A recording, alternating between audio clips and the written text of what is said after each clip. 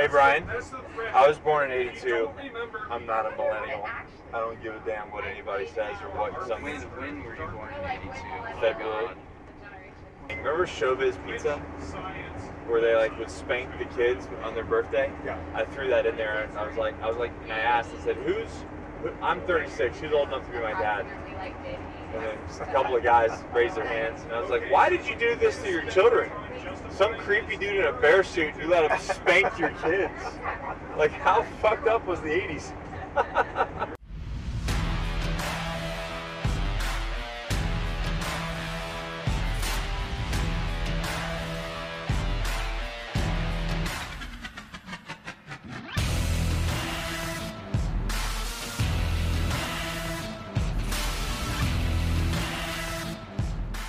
Hey, Allie, Miss Capra, do you have a snack? You have a snack? What kind of snack would you I just, anything you hand me, I'm gonna eat.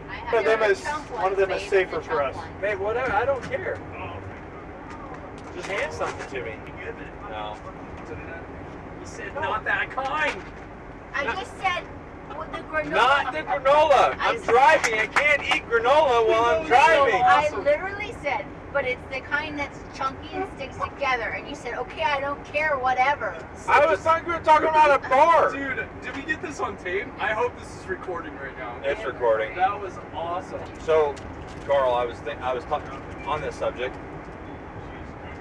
about things turning negative.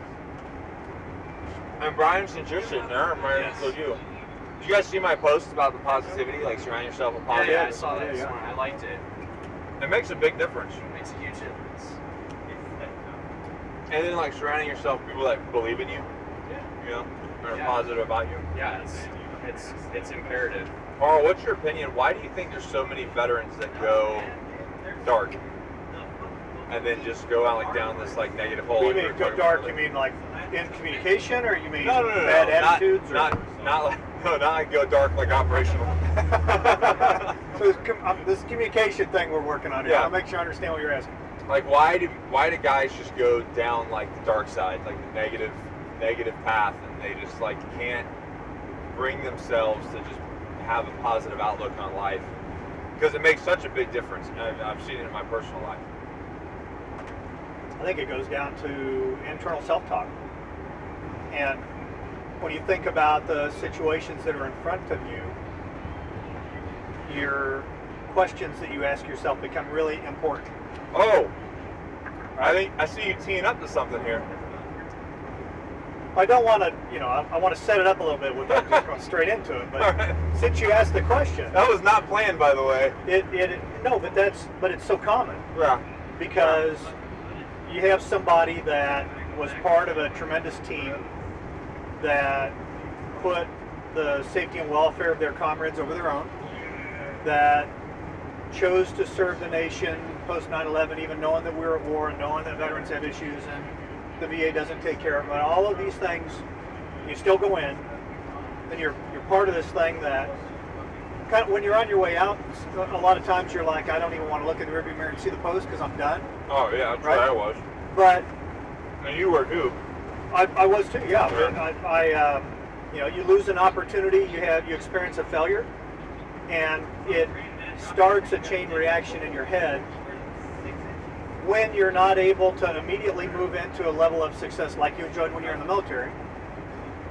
The chain reaction in your head starts saying things like, why can't I be as proficient as I used to be? Why can't I be part of a team like that? Why can't I make a difference? Why can't I get a job? Why can't I stop drinking? And all of those why questions, you've heard me say this probably a million times. Yep. If your internal self-talk is why something, if you can answer that starting with because, you have created an excuse and a reason to stay where you are. Hey, you're like, oh, well, it's because this is why. So I'm off the hook. It's because my last boss was a dick, or it's because I hurt my back, or it's because I saw some terrible things while I was in combat. Whatever it is. And everybody does that. Yeah, but that makes it okay.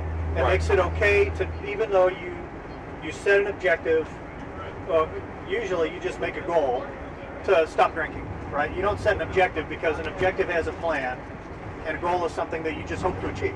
Right. So you set a goal, which is something that you hope to achieve, but you really don't understand what you're doing to try to get there, and you don't understand the impact of your internal self-talk on achieving that or not achieving that. And then you see something on television at night when you're relaxing in your house and you haven't had a drink in 2 days, or somebody says something that sets you off, or you're having a little trouble getting to sleep, and so you end up taking a shot of whiskey or drinking a beer or whatever, even if you didn't plan to do it. And then you start beating yourself up. Why did I do that? Why was I so weak? Why can't I stop that habit that I'm trying to resolve? And then the answer comes back, well, because you need that so you can sleep. Yes, it's bad. Yes, it's going to kill you in the long run. It's going to destroy relationships, but it's okay because it helps you go to sleep. Right.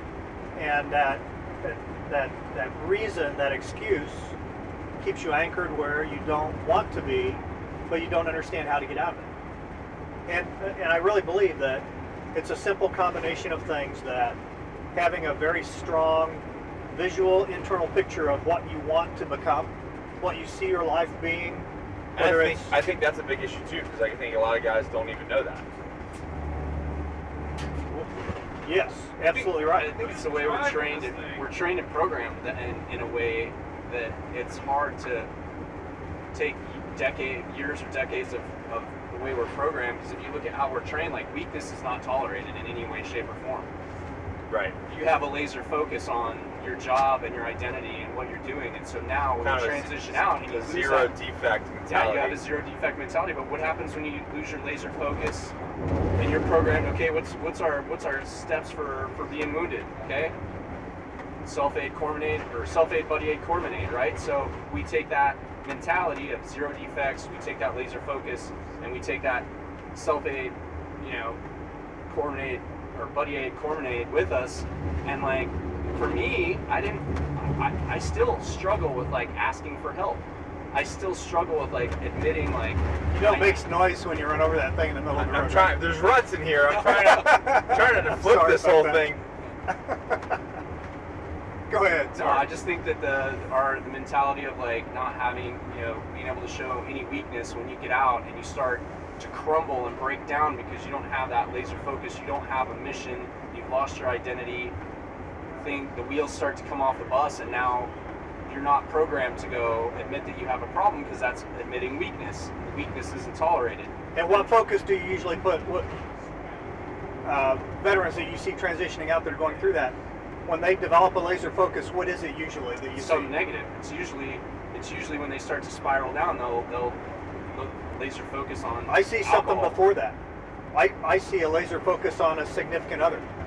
It's a partner, right? It's okay, so I can't be a raider anymore, I can't be a ranger anymore, but I've got the best looking girl in town. Right? And that isn't usually, that relationship probably didn't develop in a very meaningful way. It was probably a casual hookup at a bar that turned into a relationship. But now your identity goes from this to now this, because you got this, your career was on a pedestal, now this person is. And then because of the things you're talking about, when you're self-medicating, the alcohol, the whatever is going on, you're having trouble getting or keeping a job, money problems are tight, you can't get the kind of care that you need because you're trying to do the self-care first. That significant other says, dude, I'm done. I've told you to go get help, I've told you to do this, I've told you to do that, you're not doing it, I'm out of here. And when I see a veteran that posts on social media that she just left, that sends up all kinds of red star clusters, because that guy's thinking about killing himself, because that was the last thing that he had. Yeah, strike 2 on losing what he's focused on. Right. Maybe strike 3 or 4 or 5 or 6. So yeah, I think it has a lot to do with the way we're programmed. And when we lose all of that transitioning out, it's super difficult. So can you say your analogy about the bike? You were talking about that, like all having excuses and how you were giving yourself excuses. Oh yeah, yeah. As a matter of fact, shameless plug, I talk about this in my book, Common Sense Transition. Oh, we're gonna get to that. Yeah. We're gonna get to that. I'll have the link below. Yeah. So for the book. So the Burris functional emotional fitness program that we use that is incorporated into the 5 Gallup functional fitness points of STAR. Emotional fitness is a huge piece of that, and that training teaches you to identify what your internal self-talk is and how to turn that into something that's positive, that moves you towards achieving your objective instead of holding you back from it. And we were on a retreat 2 years ago, and I went through a couple of hours of training these guys on Burris. At that time, I think he called it emotional wellness, because I got him to change the terminology in all of his materials to fitness. Yeah.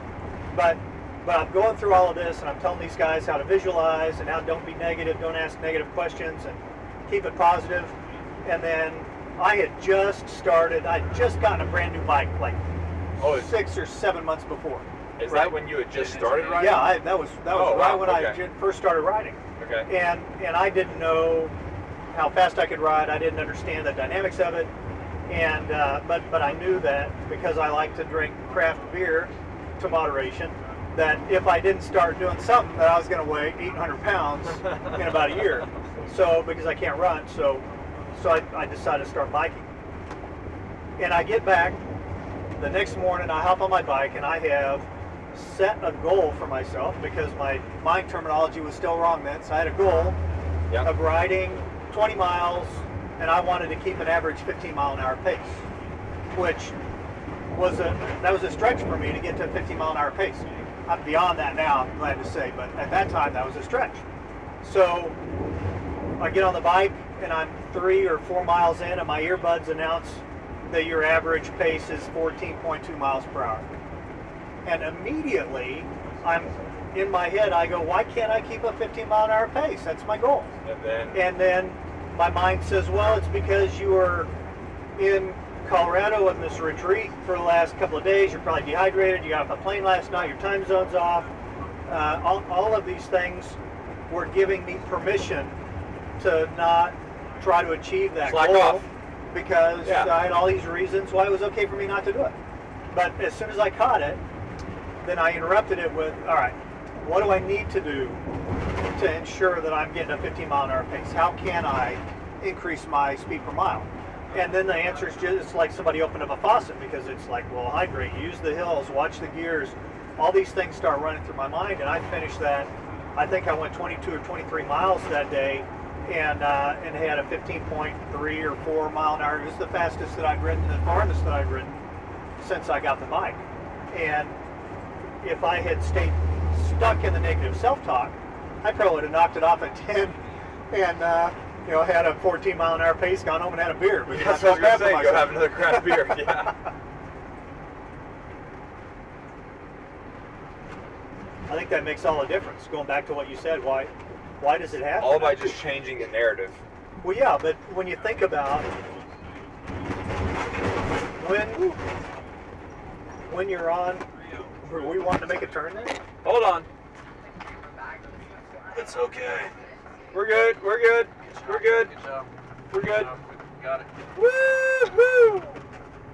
We didn't wreck. We're going west. Yeah. Whoa. Need to adjust the cameras here? Put some shades on at least. There we go.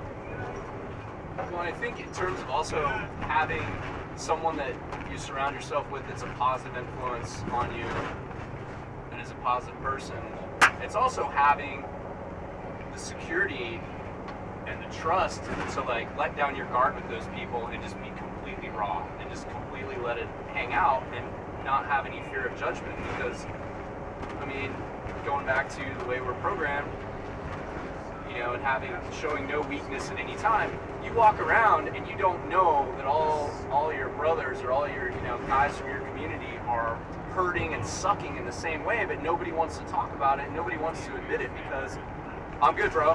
How you doing, man? Oh, I'm good, bro. I'm a tough guy. I'm good, bro. And so you're constantly saying you're good, you're good, you're good all the time. Nobody, at least with the group of people that, I was running with for a while, they didn't, none of us would talk to each other about what was really going on with ourselves. And so, and then it just like when we did open up and talk about stuff, it was negative. You know, it was all negative. It just perpetuated negativity and caused a spiral of cyclical negative energy. So Carl, what's your opinion on editing your circle? Like, so you change your thought process, you change the narrative in your head and I talk a lot about this, about like, if you've got negative people in your life, it's not personal, but you got to cut them out, especially if they're not wanting to go down the positive road with you. And that can be very, very hard to do, because you can genuinely care about those people. And there's a lot of people that I've cut out of my life that I genuinely care about. But I mean, they are just like a black hole of negativity. And no matter what I do, I can't change them. You know, that's their belief system and their thought process and the way they live their life. Yeah, so one of the things that Burris would tell you is your internal questions. And the Burris techniques develop a very structured way to ask questions about things in your life that you want to change or that you want to impact. And Burris would say, if there is a particular relationship or number of people, group of people in a relationship that you're struggling with, then you should be asking yourself questions like, what can I do to be a better role model for that group? Or what can I do to, it's all on what can I do, not what can I make them do, right?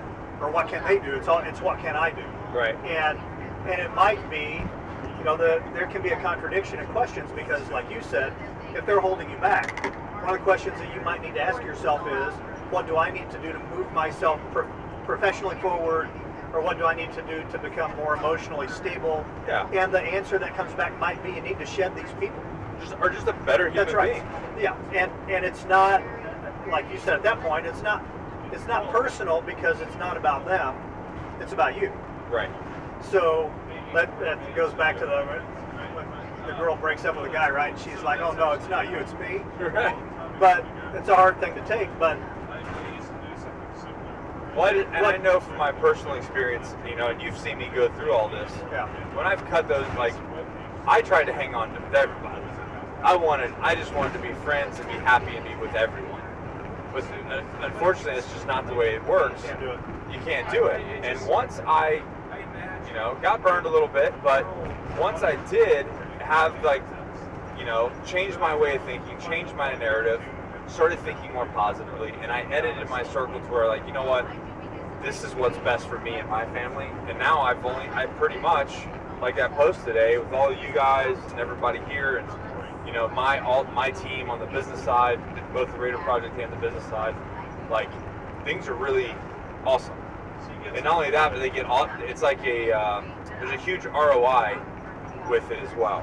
And it's just like, it's like a compounding interest of awesomeness. Yeah. Based off just positive people every day. Like, we go Thank to the you, office. Train. Yeah. That's very nice. Yeah. Making some good dividends in the karma bank. Yeah. That's what I call it. Yeah, exactly. It's like I show up to work and, like, we've got Johnny there, we've got employees there, and everybody that comes in is just like super excited about everything we have going on all the time. And even so, when things that happen that are negative, it's just kind of like, meh. Well, the number one thing that Burris encourages you to learn how to do is to live in a spirit of love. Yeah. Right? And that's it's not the sexual kind of love, it's the being one with the universe, karma, like you said, it's that kind of love. And it's not, when you have to terminate a relationship like that, you have to be able to do it out of a sense of love, both for you and the other person. Right. And not post something nasty on social media that so-and-so's a No, that's butthead absolutely or ridiculous. That's not no, what but there I'm are people talking that do that, right? Yeah. So you see, That's not how you edit a circle. you see political discussions all the time where somebody, because they voted a certain way or because they believe a certain thing about gun control, now so-and-so posted something like, you're an idiot, and then, you know, it's all blown up on social media. That's not responding or living in an attitude of love. And I spent 2 weeks in India recently. Wonderful, wonderful trip. And our yoga instructor that's with us probably knows this, but you know, when you finish yoga, the yoga instructor always puts their palms together and says namaste, right? Everybody goes namaste.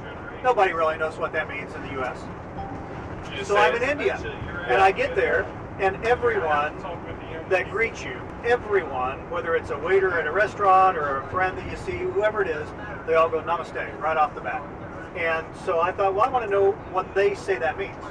And so I started asking around, and in the deepest Hindu tradition, namaste means I acknowledge the divine within you.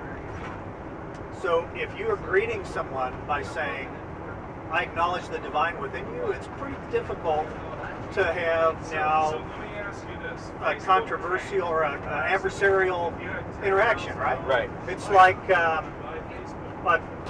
work with veterans all the time who experience hatred, right? And hatred towards the enemies of their country that they have seen do bad things to their friends and civilians. I get that. So when you think about in a combat situation, which I have not experienced, be right up front about that, but if you're in a fight with somebody else, what's the worst thing you can do?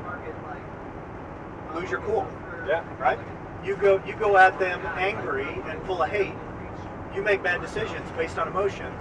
Yeah. That may not be in your best interest. You're not thinking clearly. Right. But if you can maintain an attitude of love and still be able to put a bullet in the bad guy's head, right? Now you're thinking clearly, calmly, you're making the best possible decisions. And that's that, I suppose in the Hindu or Buddhist faith they call it that being able to live in Zen, or martial arts talks about mind like water. So the current flows around you, but you let it go past you and you keep your focus. That's the way we got to live. We have to stay above the little petty crap. We got to keep our focus on what we're trying to do personally and professionally, and build healthy circles like you're talking about. Yeah. Because it's such a huge impactful thing when you have a supportive network around you, a supportive circle, vice and negative ones. I mean, it really just changes everything.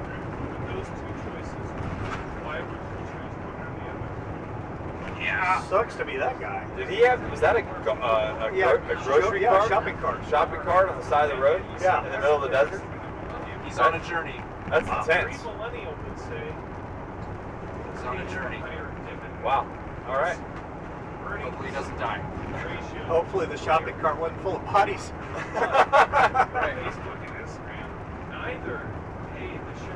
I feel like we're driving into an episode of Breaking Bad or something here. Right? We don't have pants hanging from the outside anywhere. This is not the highway. I don't know where we're going. It says we're still on track.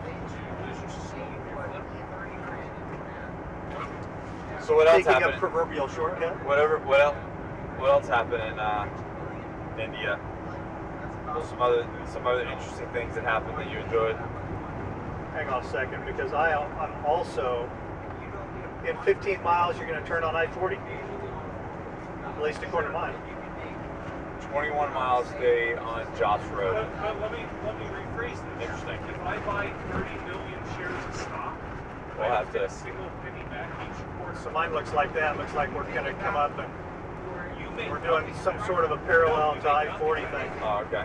But from where you turned, we would have had to drive further south to pick up I-40, so it's probably, if you sell with our speed, it's probably 6 1 half dozen the other. make money. But Other things about India. Yeah, you spent 2 weeks there. Spent 2 weeks and had no idea what I was really getting into. We were invited by a family friend who was getting married. And what's amazing over there, from what I can see, is there are people that live in abject poverty. Yeah. And there are people that are very well off, and they coexist. And it doesn't look like they are, and maybe it's just where I was at, but they're not, poor people are not jealous and want what the rich people have. And they make it looks like they make the very best of what they can with what they have. Which is, trying to learn how to be content within the situation that you're in. Yeah. But at the same time, they work their butt off to try to provide for their families or to try to do a little better. And it's pretty inspirational to see that. It's also the influence of family over there it's very evident that whether it's a poor family or a well-to-do family, that they're very tight. I posted catfish. How was the food? Love the food. You didn't get any Razul's revenge or anything, did you? Do what?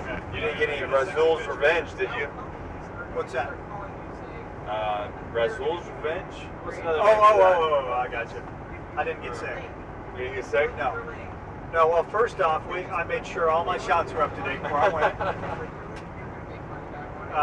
To include taking an anti-malarial. And, Nice. That's a millennial state. and That is do you know the reason why people get sick over there?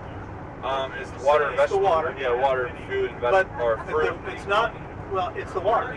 In the vegetables and fruit. Yeah, Yeah. because the vegetables, you don't want to eat raw fruits and vegetables because you don't know how they were washed. Yeah. And the problem with the tap water is, when it comes out of the water purification facilities there, it's drinkable. Yeah. But their delivery system is not a pressure delivery system. So if a pipe leaks, it leaks both ways. So Yeah. it sucks in groundwater contamination, Yeah. and they're Yeah, okay, it's just not that good, right? I mean, you see people pull a side of the road and they're peeing right in the city. They're peeing in a ditch. Right. So all that stuff goes into the groundwater, gets into the pipes, and then it's delivered into the homes and the faucets. So unless you purify it, you don't want to drink it. So you want to buy bottled water and drink it. Is that what you did? You just traveled off bottled water?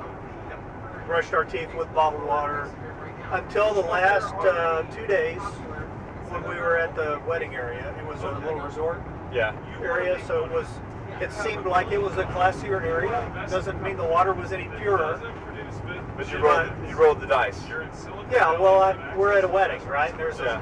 all the people, the family, and all there, and they're bringing out cups of water and really in fancy glasses, and you don't want to say, "Can I have a bottle of water, please?" Yeah. So the first day, I just kind of took a few sips, didn't have any ill effects. So the next day, I just drank it. I was fine. My wife never went that far. She stayed with a couple little sips and then bottled water. And what most of the water that they served was room temperature. So you Okay. could politely get away by saying, "Can I have some chilled water?" Because then they have to go get you an iced bottle of water. I had bukus of hash, and I said, They also, these goddamn and I didn't realize this was the case, they know social but we were at $1 million, motherfucker. Vijaywada, which was, we bounced from the New Delhi area, which is kind of north central, to Kerala, which is on the southwestern coast, and then we went to the southeastern coast, where Vijaywada is, and that's where the wedding was. And It could be either. However you invest, however you design your corporate structure. each one of the, I think, 5 states in India is almost autonomous. It has its own language, even though they're kind of based in the same root. One person from India that's from a different state can't understand what somebody from a different state is saying. Yeah. And they eat with their fingers. I mean, like messy, sloppy rice. They eat with their fingers, and they'll pour this delicious. Usually it's vegetarian because they didn't eat a whole lot of meat. You had to kind of ask for it. And they pour this, and I'm not even going to try and say the name of the sauce because I don't remember it. But they pour it on the rice, and then they mix it. They like knead it with their fingers, and then they. I want to be a part of the millions that They're eating it, and it's dripping down their hands, and I mean, it's a big mess. Yeah. But then, always right around the corner, they have a set of faucets and basins set up so everybody goes and washes. No, that was a yoga. That was a yoga move. That was Great people. I'm trying to walk forward. It looked really cool. It looked like you were like doing the sun pose or whatever.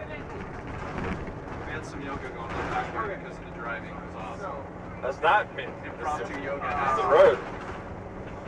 Speaking of driving, how was the driving over there? That video you posted. Oh my gosh. Good. That video you posted was hilarious. Yeah, they have traffic laws, but they just don't obey them. It's a loose guideline. Oh, well, if you come up to, and I saw this the very first night that I was there, riding in a taxi from the airport to a hotel, they come up to a red stoplight, and they just honk their horn and go through. They don't care if cars are coming. Right. They honk, and then they just weave in between them, and then the other cars honk, and everybody honks so they know where everybody else is, and nobody gets any hard feelings about it. They just honk and go. And when you have it's funny because you see here on a highway in the U.S.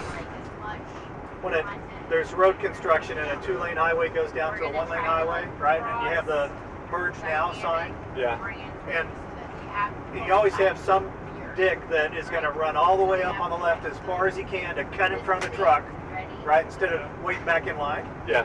And then you have truckers that'll weave over to stop you from doing that. Over there, both lanes, they just go all the way up to the front, and then when they get there, they just zipper in. And they honk so everybody knows where everybody else is, but it makes it flow. And you don't, there were times when we weren't moving very fast, but we were always moving. And Sarah was asleep on one of those. Oh yeah, she was. Passed out. Yeah, well, she was getting car sick because we're in this very curvy mountain road where the guy's driving like crazy, and you can see in the video because he's got a crucifix hanging from his rearview mirror. You can tell how the road is because it's going like this, and it's going like this, and it's like this. And you can see in front of us there's cars and motorcycles, and they're doing this. And so she was getting kind of green at the gills, and finally she just bowed her head over and went to sleep. But I'm sitting behind the driver, and I'm like, there's no way I'm closing my eyes. Oh man. So what's up with your book? How do we get it? You can actually get it on the Raider Project site.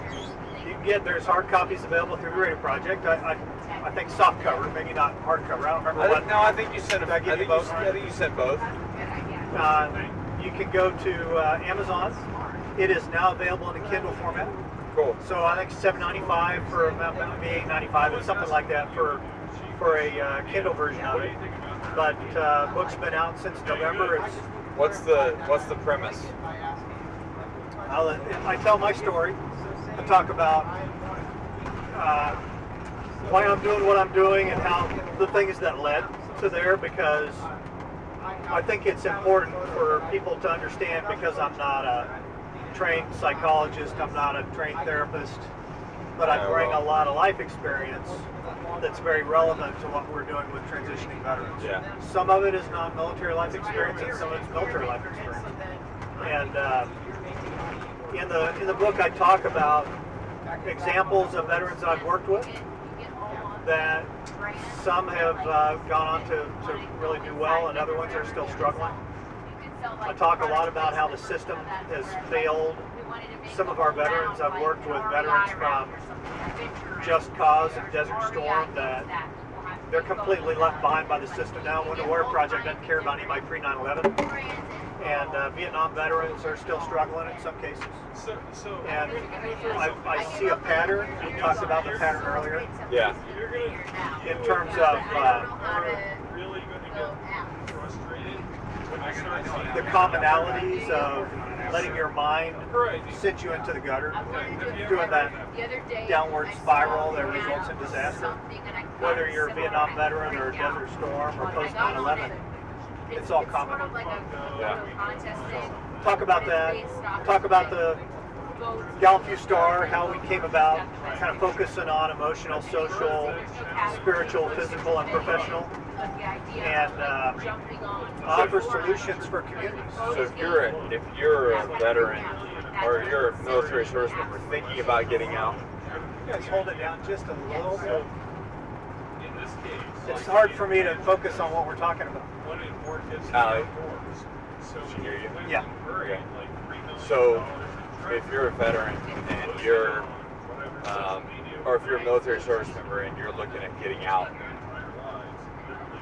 this will probably be a good book to start with, because it's going to give you a roadmap to some issues that you could be looking at down the road without even knowing it.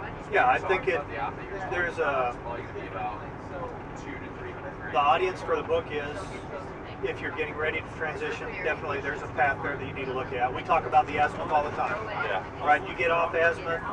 If you're off azimuth for a short distance, it's not that big a deal to get back on the right You path. can look right there and say, okay, it's over Yeah, there. but if you're off azimuth for 10 years. Yeah, 10 years or 10 miles if you're doing it on the ground. You don't even see the objective. Yeah, you're lost by the time you get there. So, finding that azimuth, staying on it, surrounding yourself with the positive influences that help you stay on it, help you make the right choices. That's hugely important. And there was something you were saying right there a minute ago that I lost that I was going to follow back up on. Oh, on the audience. Yeah. You know, if you're an active duty person that is a commander or in a non-commissioned officer influential position, you've got soldiers, sailors, airmen, Marines that are leaving active duty that you're sending them out unprepared because, and I'll talk to the camera, you're sending them out unprepared because the military transition system is not adequate for helping them prepare for what they're going to run into when they go home. And the big thing, we think about somebody leaving Camp Lejeune. How many Marines stay in the Camp Lejeune area when they leave? Well, I'm sure there's some. Yeah, but not how many, yeah. right? So where do they go when they leave? Right. They go home, or they go to the school they want to go to, or they get a job and they go to Kansas City and they go to Dallas and they go to California, you know, 4 corners of the world. And each one of those communities has a different recipe for success in transition than another one. What works in San Francisco isn't going to work in Dallas necessarily, right? And Detroit's going to be a whole different thing. So how do you know what works in those communities? Well, you turn to the veterans in those communities that have successfully transitioned, and now they own businesses and they teach and they are professionals in business. They've transitioned and they're not. I'm not saying they gotta be super wealthy, but they've achieved a level of stability in their lives, and they have surrounded themselves with a positive circle. Yeah. And a lot of times those are Rotary clubs and Kiwanis clubs and church groups and chambers of commerce, and they're all things that when that veteran comes back to the community, he or she is, like he said a minute ago, the steps of care, right? Self-care, buddy care, Medicare. So you're trying to do the self-care thing, and you really don't know what's out there that might be able to help you, but you're not going to go ask because now you appear weak by asking. So you're going to continue to try. So, and you know, you got to be honest about it. I think the majority of veterans come through that okay. They have a hard time. A lot of them have a hard time. I had a hard time, but I came through it okay. And if you look at the people that came through it okay, what are the common influences? That somebody came in alongside them and helped them. Yeah. That they trusted, respected, and it was probably somebody that had a military background that was somewhat similar to theirs, and that's why they trusted and respected. So what we've got to do is we've got to make the connections happen where they go to live. And right now it's a push system. Give you a bunch of information. Here's your azimuth. Now go into the night land navigation mode or a foreign country and try and find your own way. Yeah. And when you get off azimuth, you don't even know you're off azimuth. But if you get connected with somebody when you get there, now you just had a guy with a flashlight that picks you up in that dark forest and says, here's the way to go. Let's go. So check it out. Links below. The sun's setting. Mine died. Sun's setting, so we're gonna end it.